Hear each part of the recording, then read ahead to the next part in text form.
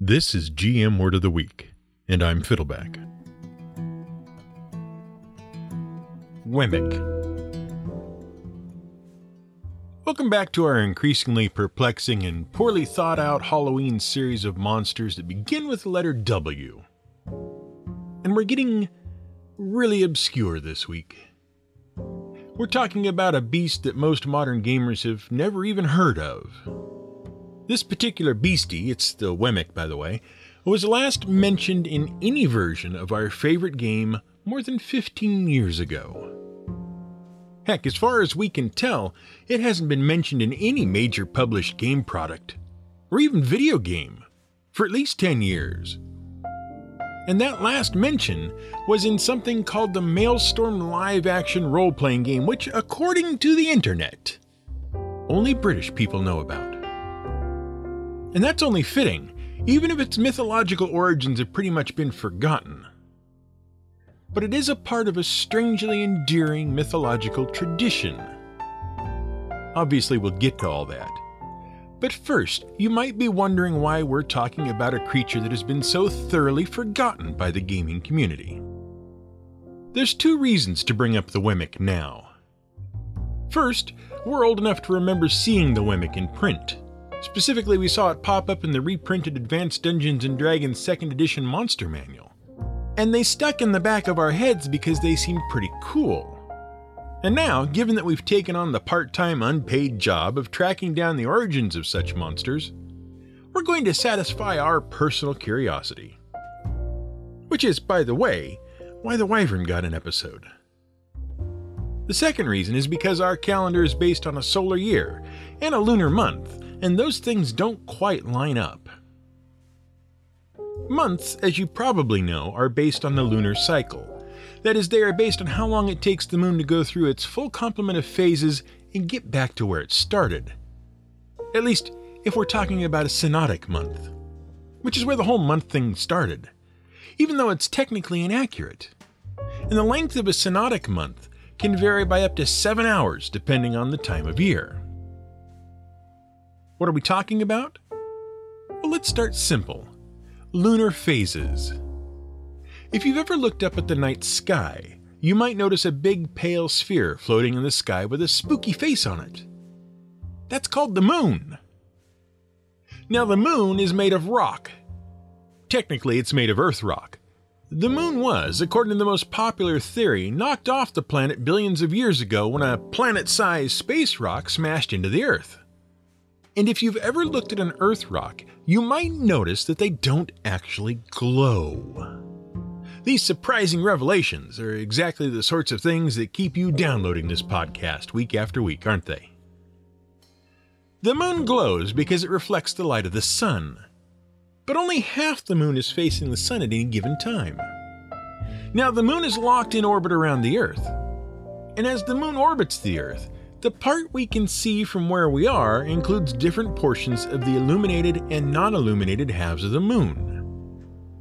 When the moon is on one side of us and the sun is on the other, we can see the whole face of the moon illuminated. That's a full moon. When the moon and the sun are on the same side of us, we are facing the back side of the moon, so we can't see it at all. That's the new moon. And when the moon is somewhere in between those positions, we can see half the face, or a quarter of it, or a whole bunch, or just a sliver. Now, archaeological evidence suggests that as far back as the Paleolithic era, people had noticed that the moon seemed to change shape in the sky. Regularly. And they kept count of that. And that was the origin of the idea of a month. Now, the moon takes approximately 27 days and 8 hours to orbit completely around the Earth. That's called a sidereal month. The length of time it takes the moon to travel completely around the Earth. But a synodic month, the one that we have been keeping track of since the Stone Age, is actually closer to 29 days and 12 hours. And it can vary by several hours. Why? Because the Earth is moving around the sun while the moon is moving around the Earth. And since the phase of the moon is based on the relative positions of the sun, the moon, and the Earth, The moon has to move a little farther in its orbit to get back to the same relative position to be in the same phase to account for the changes in the Earth's position. Now, all of that is complicated by the fact that it takes the Earth 365 days and 4 hours to get completely around the Sun. And that motion creates seasonal weather patterns. And that's why we measure years by passage around the Sun. And since there's no good way to divide 365 days and a bit by 29 days and a bit, we end up with a calendar whose months are a little wonky. Some are 30 days, some are 31. One is 28. Sometimes we need to add a day. Sometimes we even need to skip adding a day. It's a mess. The upshot is that every month, bar one, consists of 4 weeks and a few extra days. And that means when your podcast releases on, say, a Tuesday, every so often you're going to end up with an extra Tuesday in a month. Normally, that's not a problem. But if you planned your theme around finding 4 interesting monsters all starting with a particularly rare letter of the alphabet without looking at the calendar, you could end up one W short. And then you have to dig through older and older monster manuals to find something to talk about. Which brings us to the Wemmick. The Wemmick first appeared in the first edition of Advanced Dungeons & Dragons in a little supplement known as Monster Cards. These were basically packs of cards with monster statistics on them. The Wemmick was later incorporated into the hardback book of monster statistics called Monster Manual 2. That was in 1983. In 1989, they were republished in a collection of monsters for the Forgotten Realms under the second edition of Advanced Dungeons & Dragons, and were then incorporated into the revised monster manual for that edition in 1993. They appeared in a few other minor supplements after that. Then they were updated to the third edition of Dungeons & Dragons in the Monsters of Faerun supplement, and even briefly became a playable character race in Races of Faerun. That was 2003. And then they were forgotten forever. The Wemmick is described first and foremost as a leonine counterpart to the centaur. It is basically a humanoid torso and arms and head crammed onto the neck of a 4-legged lion's body. Wemmicks are powerful warriors and hunters of average intelligence. They possess technology roughly equivalent to Neolithic humans, including fire, pottery, and the ability to make stone tools and weapons. And their society is similar to that of Stone Age hunter-gatherers, with decidedly leonine influences. They live in tribal family groups called prides. Their women bear up to 3 cubs at a time, and they are quite territorial. And they came seemingly out of nowhere. They had no known precedent in the game. Wemmicks seem to have no mythological origins. They actually do, but we'll get back to that. They just appeared on a stat card one day as a bonus monster. It wasn't until recently that a more intrepid gaming historian did some legwork to figure out where the thing had come from. He started by contacting the artist who had drawn the creature on the card, Jim Rosloff. Rosloff, who had been the art director at TSR at the time, said that he wasn't sure who had invented the creature, but that he was sure it was either Tom Moldvay or David Zeb Cook. Both of those names should be familiar to anyone with any memory of the old days of D&D. And it was Cook who put the amateur sleuth onto David C. Sullivan III. That's another famous name from the early days of D&D. He was an artist and did a lot of famous illustrations for the first edition, including his most famous depiction of a knight surrounded by devils called A Paladin in Hell. That piece was anecdotally part of the inspiration for the original Doom PC game.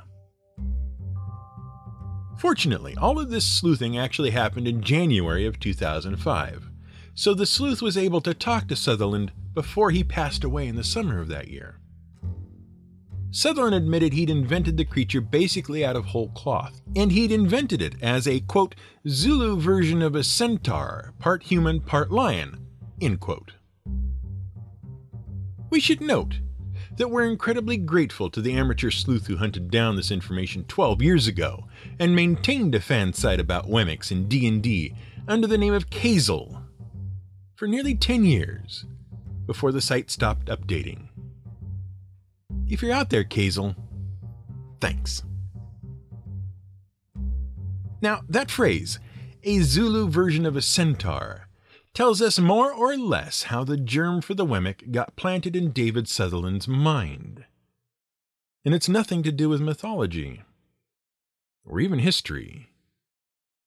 It probably happened around 1964, in a movie theater, when David Sutherland would have been in his teenage years, because that was the year in which the film Zulu was first released in the United Kingdom and then released in America. Zulu was a significant film and enjoyed a substantial amount of critical and commercial success. It is one of the most famous and enduring of British films, and it has influenced countless filmmakers and creators. Its visuals, especially its huge battle scenes, were stunning for the time and earned it many accolades. Peter Jackson is said to have purposely emulated the film's battles in his Lord of the Rings trilogy. And so, it became a part of the cultural consciousness in that era. And it's no surprise that it might have influenced Dungeons & Dragons. Certainly the image of the powerful Aboriginal warriors, the Zulus, against the backdrop of the African plains would pretty much lead a creative artist to the Wemmick. But Zulu wasn't just a film. It was a dramatization of a battle that, under any other circumstances, would have been a heroic triumph. A tiny garrison of 140 sick and injured soldiers held out for 12 hours to repel the repeated assaults of 3,000 powerful warriors and ultimately managed to rout and then disperse the enemy army. And to be fair to the soldiers in that battle, they did stand valiantly and do their duty. But behind that battle lies the story of one man who deceived his own government, ignored his orders, and instigated a war that cost thousands of lives, not to mention that it would lead to an even more brutal conflict years later. Incidentally, this war, the Anglo-Zulu War, was the last preemptive war to be launched by the British government in history. The story of the Anglo-Zulu War begins in eastern Central Africa with a collection of tribes known as the Bantu. Among the Bantu tribes were a tribe of herders known as the Nguni. 3,000 years ago, these people entered the Iron Age and enjoyed a period of peace and plenty. A population explosion led various tribes, including the Nguni, into exodus. Over the course of the next 1,000 years, the Nguni expanded south and east, dispersing across the land and driving out the local tribes known as Bushmen, and continuing their lifestyle of hunting, gathering, and herding. They divided into patriarchal clans based on family lines, and the clans unified into political alliances known as chiefdoms. Political power was maintained through strength and military might, and because few clans had sufficient might to guarantee loyalty among vassal clans, chiefdoms were short-lived and political power shifted constantly. New clans were constantly appearing during this time. When the head of a clan would die, his sons, often born by 2 or 3 different wives, would take wives and create their own clans. And it was during this time that Zulu was born. Following his father's death, Zulu used some of his inherited livestock as dowries and took several wives. He led his wives and followers south to a lush, fertile basin along the Makumbane River to establish a village. He named the land KwaZulu, which, because his name meant heaven, translated to place of the heavens. And Zulu quickly grew prosperous, growing both his herd and his family. The Zulu clan might have remained just another small but prosperous clan in the history of Africa, if not for the strategic importance of their valley in the rivalry between 2 rival chiefdoms. In the late 1700s, the Dingiswayo chieftain brokered an alliance with the Zulu clan. The Zulu leader enjoyed a great deal of autonomy under the alliance, and the Dingiswayo gained a buffer state. If their rivals, the Ndandwe, wanted to bring their might against the Dingiswayo, they'd have to squeeze through the Zulu's valley. Now, the Zulu were not terribly mighty at the time, But in 1787, a young man named Shaka Zulu was born to the clan's current leader. Unfortunately, he was born out of wedlock and could not inherit the clan. His younger brother was the rightful heir. But Shaka proved himself to be a skilled and capable warrior and impressed the Dingiswayo chieftain. And he was ruthlessly cunning. After his father's death, Shaka arranged the murder of his younger brother. Dingiswayo then sent him a substantial military force to seize control of the Zulu clan. Shaka himself proved a capable leader, a skilled tactician, and a loyal patron. Until Dingiswayo's armies were overrun by enemies and the chieftain was killed. After the death of the Dingiswayo chieftain, the Ndwandwe turned their attention on the Zulu. The Zulu managed to repulse onslaught after onslaught, but there was no end to the attacks in sight. Shaka knew he had to take the offensive. Shaka had already proved his tactical acumen on the defensive, but to go on the offensive he knew he had to innovate. He developed a horn-shaped attack formation, and to maximize the formation's effectiveness, he dispensed with the full-body shields and long throwing spears that had been the Bantu warriors' traditional weapons for centuries. Instead, he favored smaller shields, shorter thrusting spears, and a variety of other hand weapons. His army routed the Ndwandwe, conquering their lands and dispersing their armies. And then he continued to push outward, soon conquering a vast empire that earned him the nickname from various historians of the time, the Black Napoleon. Shaka conquered a massive kingdom before his death, but the kingdom was never truly secure, and it only grew more fractured and divided as time went on. That sets the stage of the Anglo-Zulu War. By the 1870s, the British Empire had established numerous colonies in South Africa. It also had alliances with several native communities and occupied several more. The whole of South Africa was a loosely held hodgepodge. And the English government under Prime Minister Benjamin Disraeli and Queen Victoria dispatched a man named Sir Bartle Frere to Cape Town to begin consolidating their holdings into some sort of united confederacy. Unfortunately for Frere, there was a military empire just to the north with some 40,000 disciplined warriors. The Zulu. Frere didn't think such a unification would be possible with the Zulu just to the north. Now, the British had already secured a loose alliance with the Zulu and had the support of the Zulu king, Cetshwayo. But Cetshwayo was not seen as a particularly strong ruler, and many Zulu felt he was a puppet of the British crown. Plague and famine were also ravaging the Zulu people at the time. The result was that the Zulu were a lawless mess. But Frere only saw the 40,000-strong army. He wrote to his superiors in the British government, but they instructed him firmly not to take action against the Zulu. The British Empire did not want a war. The Empire had grown war-weary and was facing a conflict with Russians in Eastern Europe. So Frere took matters into his own hands. He issued an insulting ultimatum to the Zulu king, demanding ridiculous taxes and that the Zulu disband their army. Cetshwayo refused, and Frere, without the approval of the British crown, went to war. On January 11, 1879, 5,000 British soldiers invaded the Zulu kingdom. They were led by an ambitious and overconfident officer, Lord Chelmsford, who felt that the Zulus' primitive weapons and tactics would be no match for the superior British army, despite their vast numerical advantage. At Isandlwana, the British soldiers met 20,000 Zulu warriors. The Zulu suffered heavy casualties, but the British soldiers were utterly decimated. Of the original 5,000 and another 750 reinforcements, less than 1,300 survived. The Battle of Rorke's Drift, the battle immortalized in Cy Young's 1964 film Zulu, followed just a few days after the disastrous engagement at Isandlwana. That was the battle in which less than 200 British soldiers managed to hold the British position and repel the Zulu counter-invasion.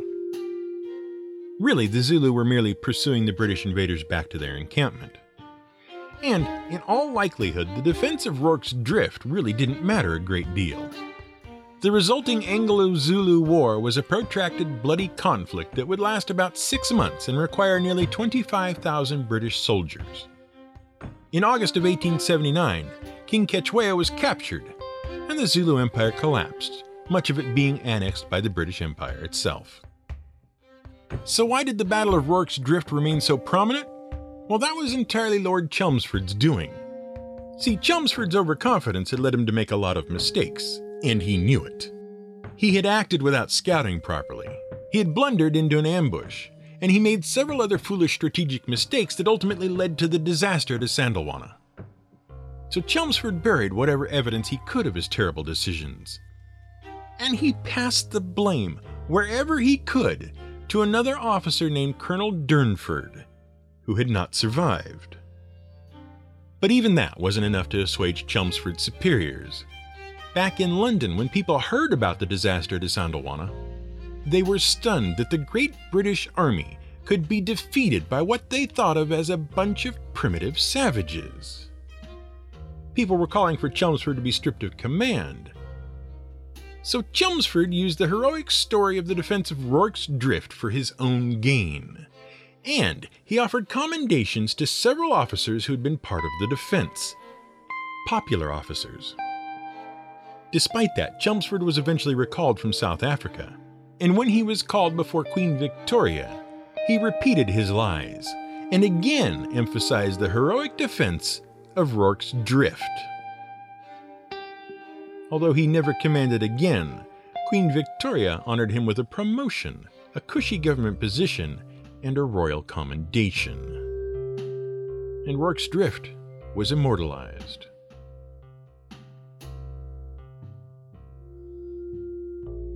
And the irony of all this? Well, the story of the Battle of Rorke's Drift, for many years, overshadowed the disastrous battle that preceded it, and the brutal and ultimately unsanctioned war that followed. And the creature that some artist at TSR invented after probably seeing the film account of that battle overshadows the very old story of the Wemmick from ancient Assyria. You see, the Assyrians had a thing for hybrid monsters in their myths and culture. From the Lamassu, a winged bull with the head of a king, to the shape-changing Assyrian pantheon birthed from Tiamat, the Assyrians were heavily invested in strange hybrid creatures. In fact, they even had a protector spirit that would watch over you while you were bathing. Its name was Urmalulu, and it had the head and torso of a human on the body of a lion.